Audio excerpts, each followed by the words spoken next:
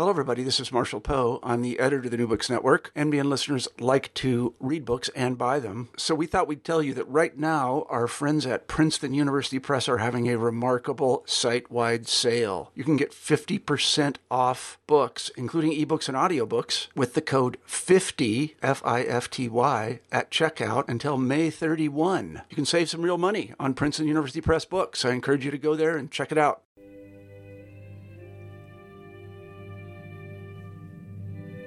New Books in Economics, brought to you by EAEPE, the European Association for Evolutionary Political Economy. Welcome to this new episode of New Books in Economics, part of the New Books Network. We are here today in Nice in the occasion of the 30th annual conference of the European Association for Evolutionary Political Economy. We are here to interview one of the authors of a great new book published in 2018 by Cambridge University Press. The title of the book is Modern Evolutionary Economics, an Overview. And there are great top economists among the authors. And they are Richard Nelson from Columbia University, Giovanni Dosi from Scuola Superiore Sant'Anna di Pisa, and we have Constance Helfat from Dartmouth College, Andrea Spica from University of Hohenheim, Cindy Winter from Wharton School in Pennsylvania, Pierpaolo Saviotti from Utrecht University, Ken Lee from Seoul National University, Franco Malerba from Bocconi University, and our guest, which is Kurt Dopfer, professor at University of St. Gallen in Switzerland. Thank you for being with us, Professor, and please can you introduce yourself and the history of your profession and how you ended being the author of this book. Thank you very much for your invitation. It's a great pleasure to say a few words, and saying something in a range you indicated of 5 minutes on author academic biography background. I wish to do that with regard to the understanding of the book. And if you would force me to reduce it to 5 or 2 or 3 minutes, I would say it may be captured as a series of crises that happened in my academic life. Now, crisis number one was when I wrote my PhD thesis. I was at that time in the 70s fascinated by Jan Tinbergen's theory of the convergence of capitalism and socialism, or Eastern and Western countries as it was called at that time. But I found out it's very unlikely that these systems converge, opposite to that what I thought. I believed in Tinbergen. Now that was crisis number one. Now it could be resolved by writing that book and completing the thesis, which was warmly received, and Tinbergen wrote a review and so on. But, and afterwards I got from the Swiss National Science Foundation a grant, 2 years grant to go to the US, and I went to Harvard and Stanford for a couple of years, and that set the stage for crisis number two, because I realized how different economics is in the US and the economics I've learned in Switzerland and I knew from my German-speaking colleagues. So how do you resolve, if you have a crisis, how do you resolve that problem? Well, I thought the best would be to make out a project. And the project was I invited leading economists to write for a book, Economics in the Future. The subtitle was Towards a New Paradigm. I came across happily the book of Thomas Kuhn, and at that time in economics that was a strange term. So I published that book in 1976 with several leading economists, among them Jan Tinbergen. It was translated into 10 languages and published with Macmillan, at that time a great publisher. So I could resolve crisis 2 also happily. But please note, as evolutionary thinkers, things accumulate. The crisis number 1 always stayed with me, and the crisis number 2 never quite disappeared, but it had some resolution. Now, I got, after the US, I got an invitation to Japan for 3 years while I was first professor. And in the 70s, 72 to 76. And that was definitely crisis number 3. I realized how different societies can be, still achieving industrialization, modernization. So heterogeneity, which I really didn't understood, became very, very clear to me what it means. Our imagination to understand the heterogeneity of this world is far too small. But it definitely exists. So crisis number 3 really changed my mind. And the purchase of this was that I gained a very strong interest in history and economic development. So I did comparative economic development. I got another 3 years grant from the Swiss National Science Foundation, 1 year prolongation.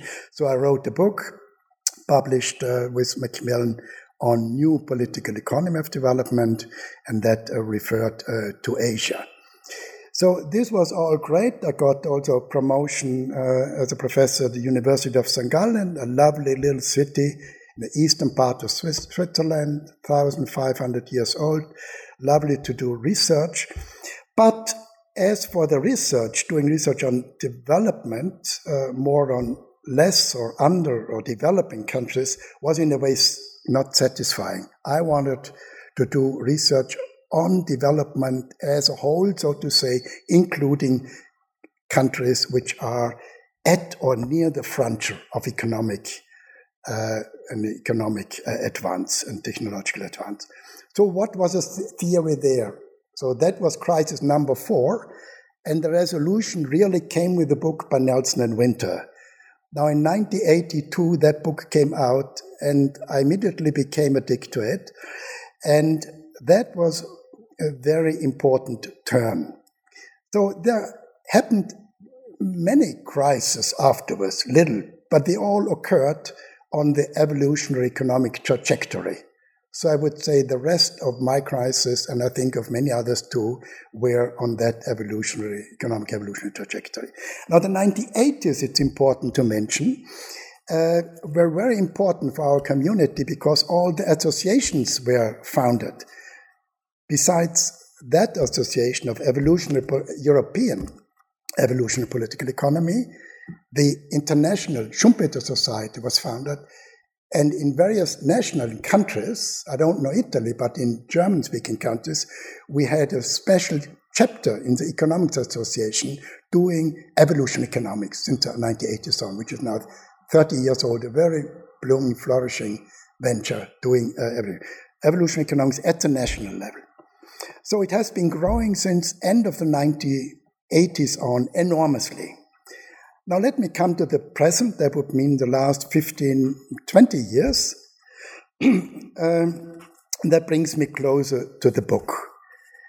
My research was, if you ask me what I would publish, a few articles, particularly on micro, meso, macro, also a book with Jason Potts on the general theory of economic evolution with Routledge, and a couple of books on the foundations, evolutionary foundations of economics with Cambridge University Press, and also a book, Evolutionary Economics, Program and Scope with Kluwer. And these books really complement the book we are having here. They are more foundational books and less so on theoretical chapters, as you will see in a moment.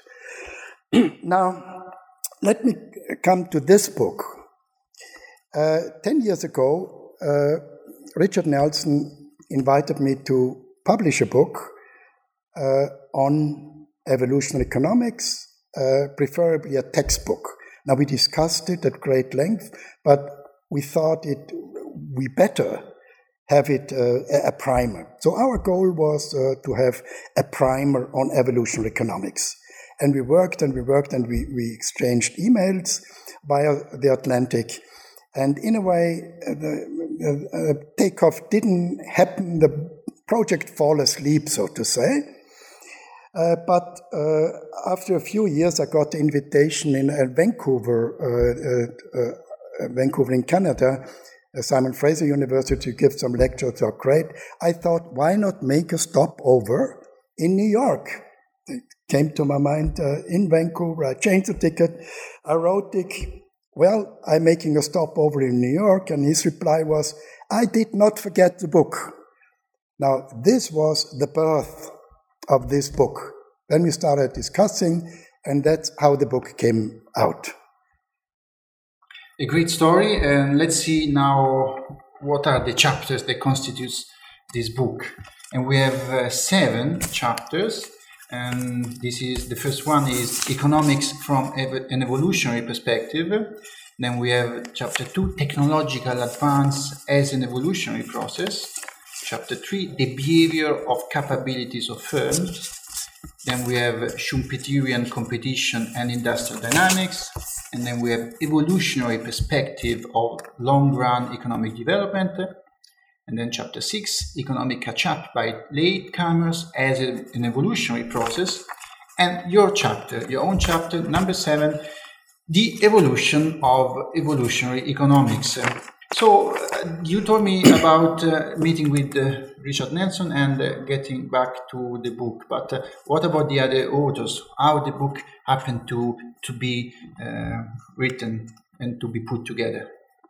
Well, what would be the unifying thread? That's a very good idea. What's the unity now these days?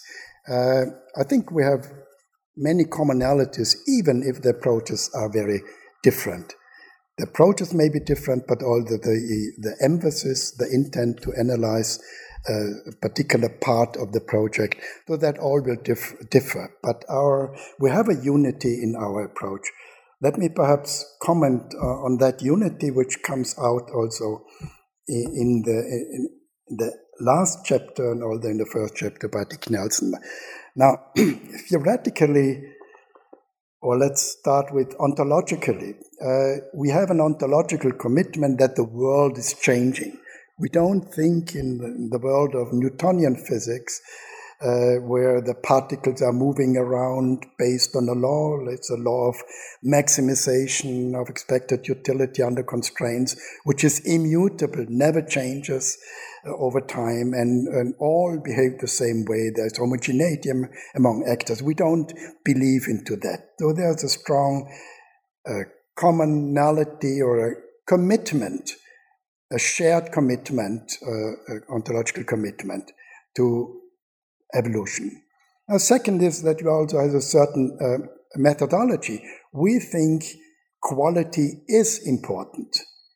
Now, it means that we don't see a commodity space just as quantiles, as Jeffson said, but we, as quantity times price, but we view a commodity space as commodities which have qualitative attributes. So this, or we view the individuals as having a behavioral disposition that changes. So this is a very different viewpoint. It means that we bring in qualitative language, that we have narrative, that we think history is good, that we have hermeneutics and so on. So we share a certain methodology, and that's very clear in the book also. And the third, perhaps the most difficult question, do we share a common theory? That's a difficult part. But I think even there, we have a certain understanding which we all share. We share the view that the micro foundations are very important. So we share the view that that shouldn't be just a maximizing unit. We think it is important to say what it is, how that creature made of flesh and blood is constituted of. Then we think that the environment of that micro-unit is a population. So for instance, a technology involves in an industry. So the sectoral dimension is exceedingly important. Now, a single sector, a single population, a single behavioral trajectory, a single technological unit is not itself the economy as a whole, but it is a component of the overall economy. So the macroeconomics means it's a structure of these components, for instance, industries, technologies, or preferences on the consumer side. So we have three distinct areas of analysis. One, we have the micro level, and we have the macro level, but in the middle we have an intermediate level which bridges these, which is the meso level. So we get the architecture of micro, meso, macro, which is very different from what we have in neoclassical or mainstream economics. Now there you have micro and macro, and you can aggregate from micro to macro. There's no problem. The problem arises if you wish to explain with a standard model structure on the one hand and evolutionary dynamic on the other hand. How do you explain structure if you don't have any quality in the model? If you do not have any meso structure component? Well, you cannot. So things like division of labor and so on doesn't come in. For us, this is extremely important, this sectoral analysis, as it then links into the macro domain. So we share really ontological commitment, we share methodology, we share ontological premises or ontological structure of micro, meso, macro, even if we do not emphasize that we do share these components. This would be the general background of the book, and all may be placed into this general belief. And one more thing which helps understand the book. This program I just sketched with micro, meso, macro can be extended. It can be extended in two ways. It may be extended into the micro domain, and Harvey Leidenstein in the 1970s wrote articles and books on that with a distinction of micro and micro, so double micro. With micro, he meant the human brain, the human being. And with micro, he thought that's an institutional unit, micro unit like the firm, the household, and so on.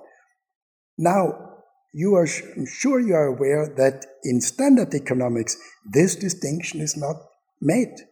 A very strange so-called theory of the firm, which is not at all a theory of the firm. You just have intersection points of marginal cost and marginal return costs. There is really no theory of the firm. What you have is you assume that the micro unit is maximizing the expected utility or return, net return under constraint. That's all what you have. So you have no elaborate micro theory. So in the future, we would have to extend it into both directions. What we have in the book is great because we have particularly the micro dimension of the theory of the firm very much, but we well recognize that we would need more into the micro direction, into the human being. So we do not have in the book psychology, things like that. But we are very, very well aware, and we write about this. The other dimension, and that's something I made in the book I mentioned of the new political economy of development, was ecology. There I analyzed at great length natural population growth in the Asian ecology, agriculture and so on. And I said we have to extend economics from macro into a macro or macro dimension. So in total, the total extended program of economics would be from micro, then coming to the standard domain of micro, meso, macro, extending on the other side into the macro dimension. So that would be the extended program. We did not go into much detail with regard to that extended program, but we are mentioning various sections or various areas we should address. I may return to this. So this would be the overall general framework in which the book must be placed in. I'm mentioning this extended framework because the book has already received some criticism that it is too narrowly construed in a way. But I don't think so. We are very aware that the whole evolution economics is broader than one can write in a book. But what we did in that book is that we said, where do we have real good research available where we can write whole chapters? Not where we have to look and don't find the people, like a chapter on evolutionary psychology whatsoever, or a chapter on some ecology or phylogenetics. We said, this is important, but we do not have the material to write full-blown chapters. So we have the program set out, and we have a selection of where we are strongest at the moment, but by no means arguing that's all what it is about. Well, so you described in a very sophisticated way the heterodox nature of your approach, but we know that even in this conference there are alternative heterodox approaches. So what is the relationship between evolutionary economics, your framework, and colleagues that are outside this book, but still at this conference or elsewhere outside the mainstream approach? Well, that's, of course, a question that is enormously broad, but let me say, if you have technology, well, you could also take the example of institutions, how, I would say the following, that what is the difference, if you take up this question, between the mainstream approach and an evolutionary approach in general? Well, all these factors you were mentioning are treated exogenously. Take technology, preferences, institution. It's in the exogenous realm of the theory. So it's not part of the theory. What you have is a choice scenario. And if you wish to deal with these factors, then the question is, how can you endogenize these factors? Well, the fact is that the mainstream doesn't endogenize these factors as explanatory variables, but applies choice theory. For instance, you have a technical choice theory. So it's again, you have a static framework where you can deal with technology, choice of technology or iso-cost curve and so on. While evolutionary economics would be, how do you explain the shifting of a cost curve, for instance, iso-cost curve? Now that would be the issue. In fact, it goes beyond that. It may be a product which is not at all on the market. So it's not even a shifting cost curve of given technology, but you might add to the technology space additional products or factorial inputs. And how that evolves, how that technology is generated, adopted in a population and industry sector, that is the endogenous treatment which evolutionary economists are concerned. So we are not concerned with the choice of technology and then get an equilibrium solution, and then the next step we have another choice, given choice, exogenous, and then we get another equilibrium solution at the intersection point. So we have comparative statics in a way Samuelson featured. He never liked Solov's theory. He thought it could be solved with statics, comparative statics. It doesn't explain very much how that curve shifts, how you come, even if you would get the equilibrium, which we don't think we get, but even if we would get, it still would not explain how that process takes place. So you really have two areas of explanation. One assumes technology as given, and we think technology as well as institutions, as well as preferences and all other factors should be dealt with endogenously. That is to say, we must explain their origin, their macroscopy, their macro adoption within a population, social adoption, path dependence process, and all that will play a role. We have to explain selective retention in an environment, and based on that, we can explain recurrent operations. So that is what distinguishes us from mainstream economists and evolutionary economists. Mainstream economists do indeed deal with technology, but they just apply a joy-theoretic framework, but do not describe the origin and evolution of a technology. Again, the same is true for institutional, so-called new institutional economics and evolutionary institutional economics or behavioral economics.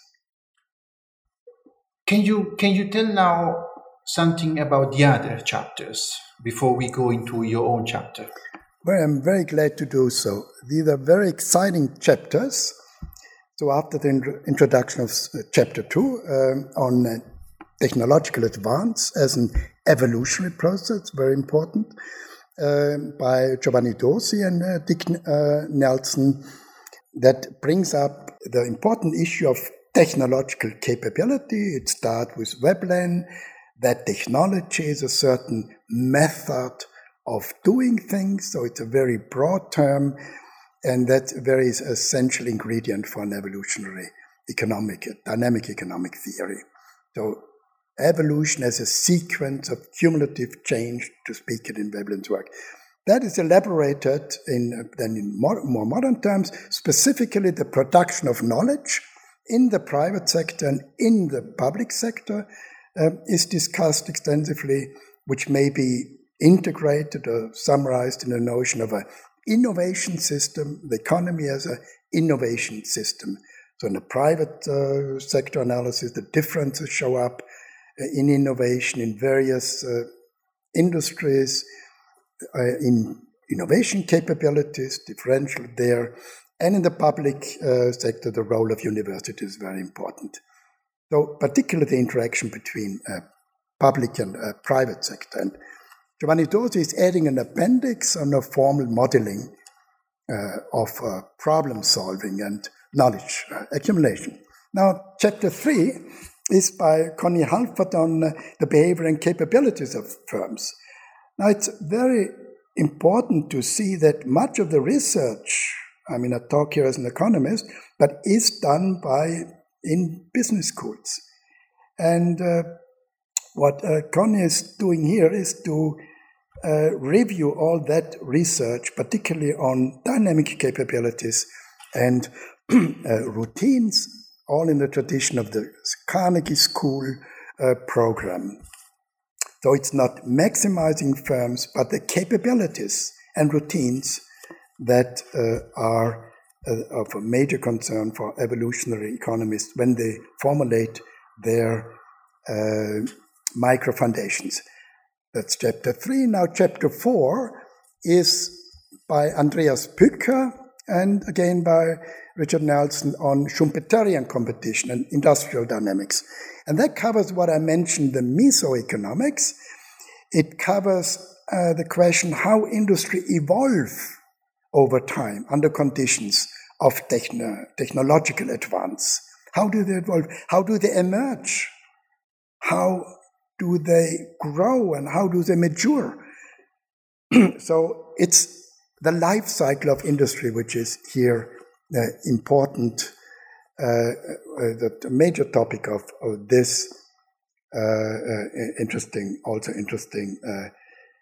chapter. And Sid Winter writes an appendix on history-friendly modeling.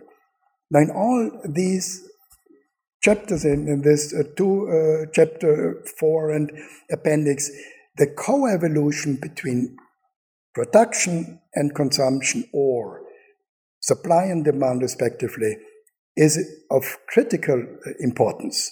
So it's a co-evolutionary process, co-evolution of habits, co-evolution of consumer and producer instruments and so on. Now, chapter 5 is on evolutionary perspective of long-run economic development. This is by Andreas Pücker, by Piero Paolo Saviotti, and Richard Nelson. And it analyzes now the question how these sectoral studies set up the analysis of the entire economic system, the macro level. So the analysis of the macro level took various paths. Two major paths were focus on creative destruction, which innovation sets in trend. So the differences to neoclassical growth theory show up, they're discussed. So the effect of the life cycle dynamics on the macroeconomy, so the complex evolving structure of the macro level, the division of labor, and so on. So this is more innovation, technology focused more in the Schumpeterian tradition. That's one aspect which is discussed in that paper. Another aspect is the role of institutions. So it's a link to Veblennian economics, particularly also the institution, the government, national innovation system, and so on. There's also an appendix in that chapter 5 by Buchan and Saviotti, by these authors, as a response to neoclassical modeling. So we can model as well, of course, but we do it quite differently. There's a particular strong emphasis on demand that should be mentioned. Now, the point is that most of research described in that chapter 5 addresses economic development in countries at or near the technological and economic frontiers. So chapter 6 takes another look. It analyzes development from the point of view of countries that are significantly lagging behind, as one says. So they are not near the economic or technological frontier, but they are striving to catch up. And this exactly is the chapter 6 topic that Kung Lee from the Korea National University is discussing in a paper with Franco Malerba. So this is a process, as Kung Lee in a book, he is also has been publishing with Cambridge, The Art of Catching Up, he writes. He is analyzing the middle income trap in which a developing country grows strongly only to a plateau at a certain point, yet certain developing countries like China and others have managed to escape this trap. Now, building on that conception of a ladder from developing to developed countries being kicked away, he suggests alternative ways such as leapfrogging, in which latecomers can catch up with their forerunners. Now, this is very briefly a tour d'horizon to the 5 chapters of the book. And again, the last chapter, 7, which I published with Dick Nelson, is on research area where we think has not been done enough research, but we think should much more research come about. And this is a title of a chapter that reminds us of your book of 1976, which was published with Macmillan, and that was Economics in the Future. Chapter 7 instead is the evolution of evolutionary economics, so the future of evolutionary economics. Yeah, thank you very much for referring to that book.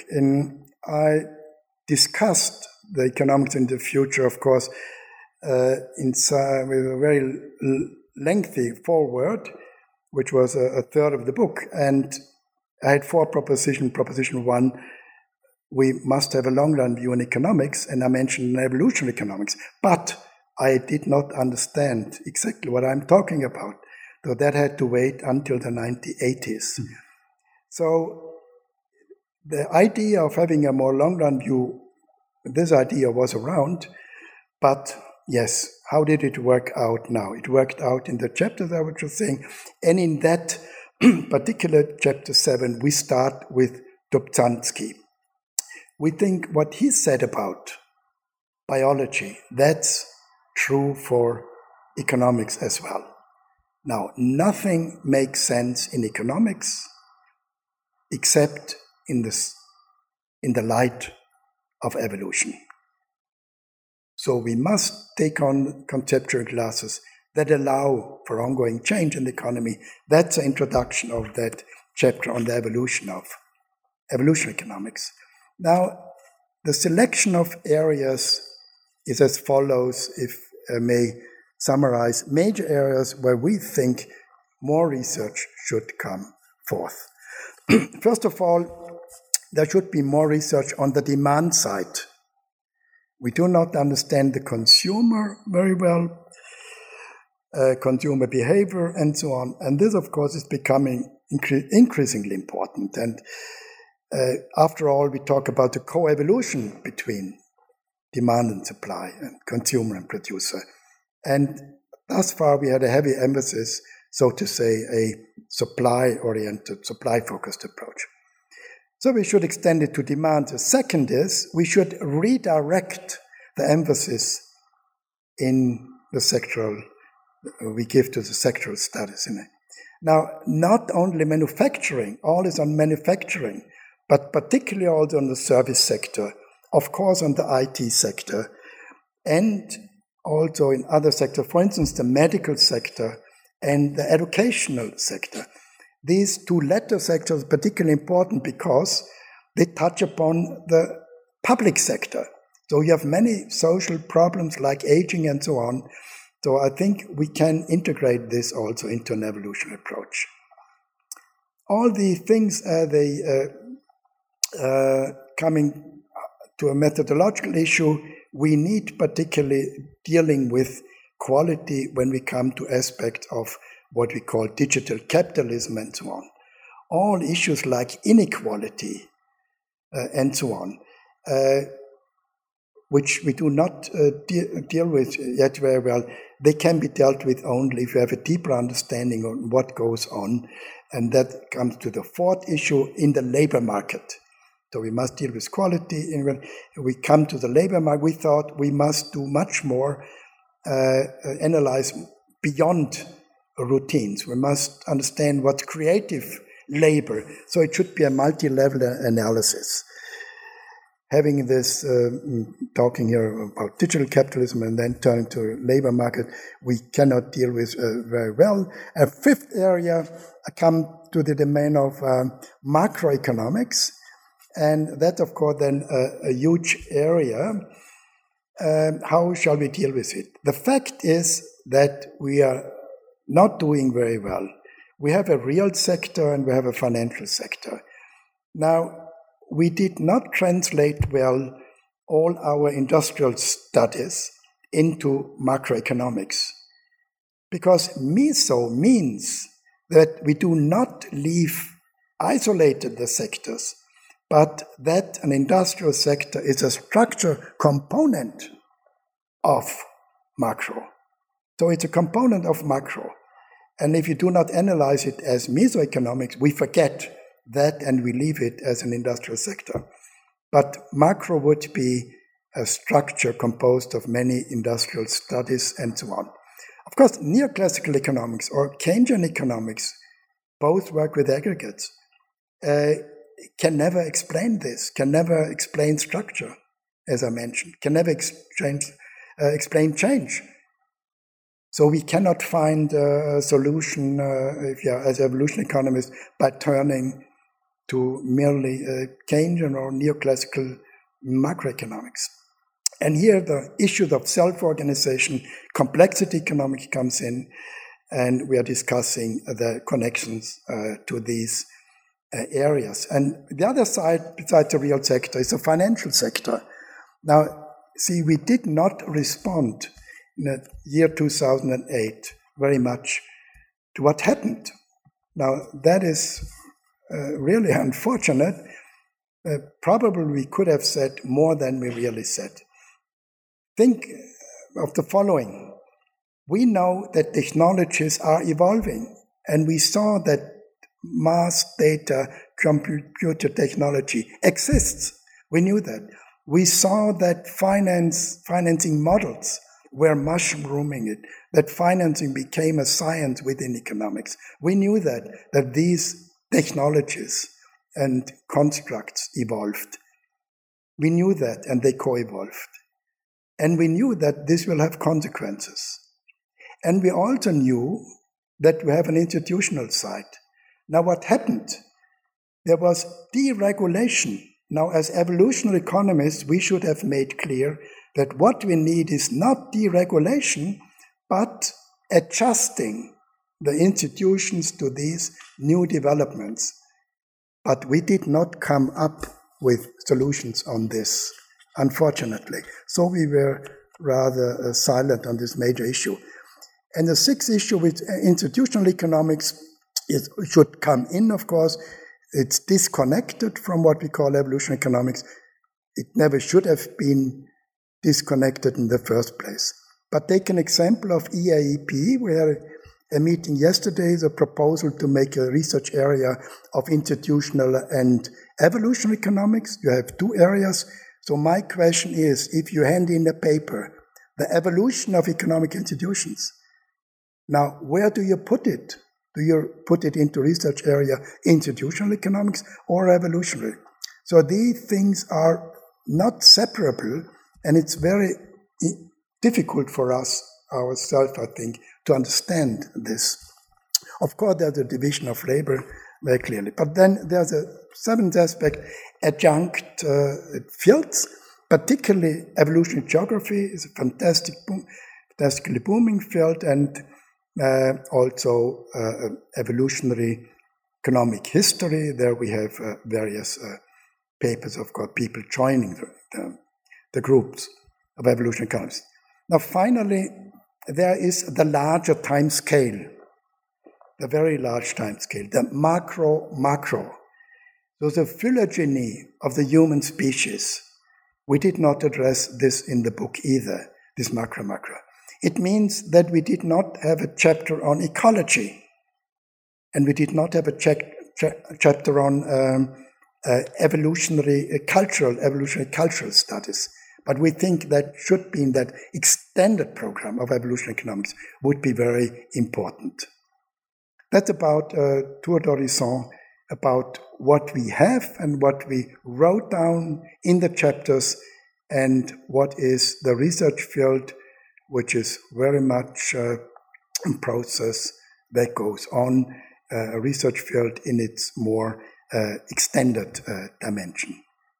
That was a very interesting comment. In fact, I would like to conclude reading one of the reviewers' comment that you can find on the last page of the book. This is Joel Moke from Northwestern University, and he wrote, "This is an excellent summary of what has been achieved in the field of evolutionary economics. I would hope that this book would be read by scholars steeped in neoclassical economics and make them appreciate the power and potential of this scholarship." So I would also hope that many are going to buy and to read this book. And this was Andrea Bernardi from Oxford Brookes University. We had a beautiful conversation with Professor Kurt Dopfer from the University of St. Gallen in Switzerland, and we spoke about a book just published by Cambridge University Press in 2018. This was Modern Evolutionary Economics, an overview. Thank you very much. Thank you very much.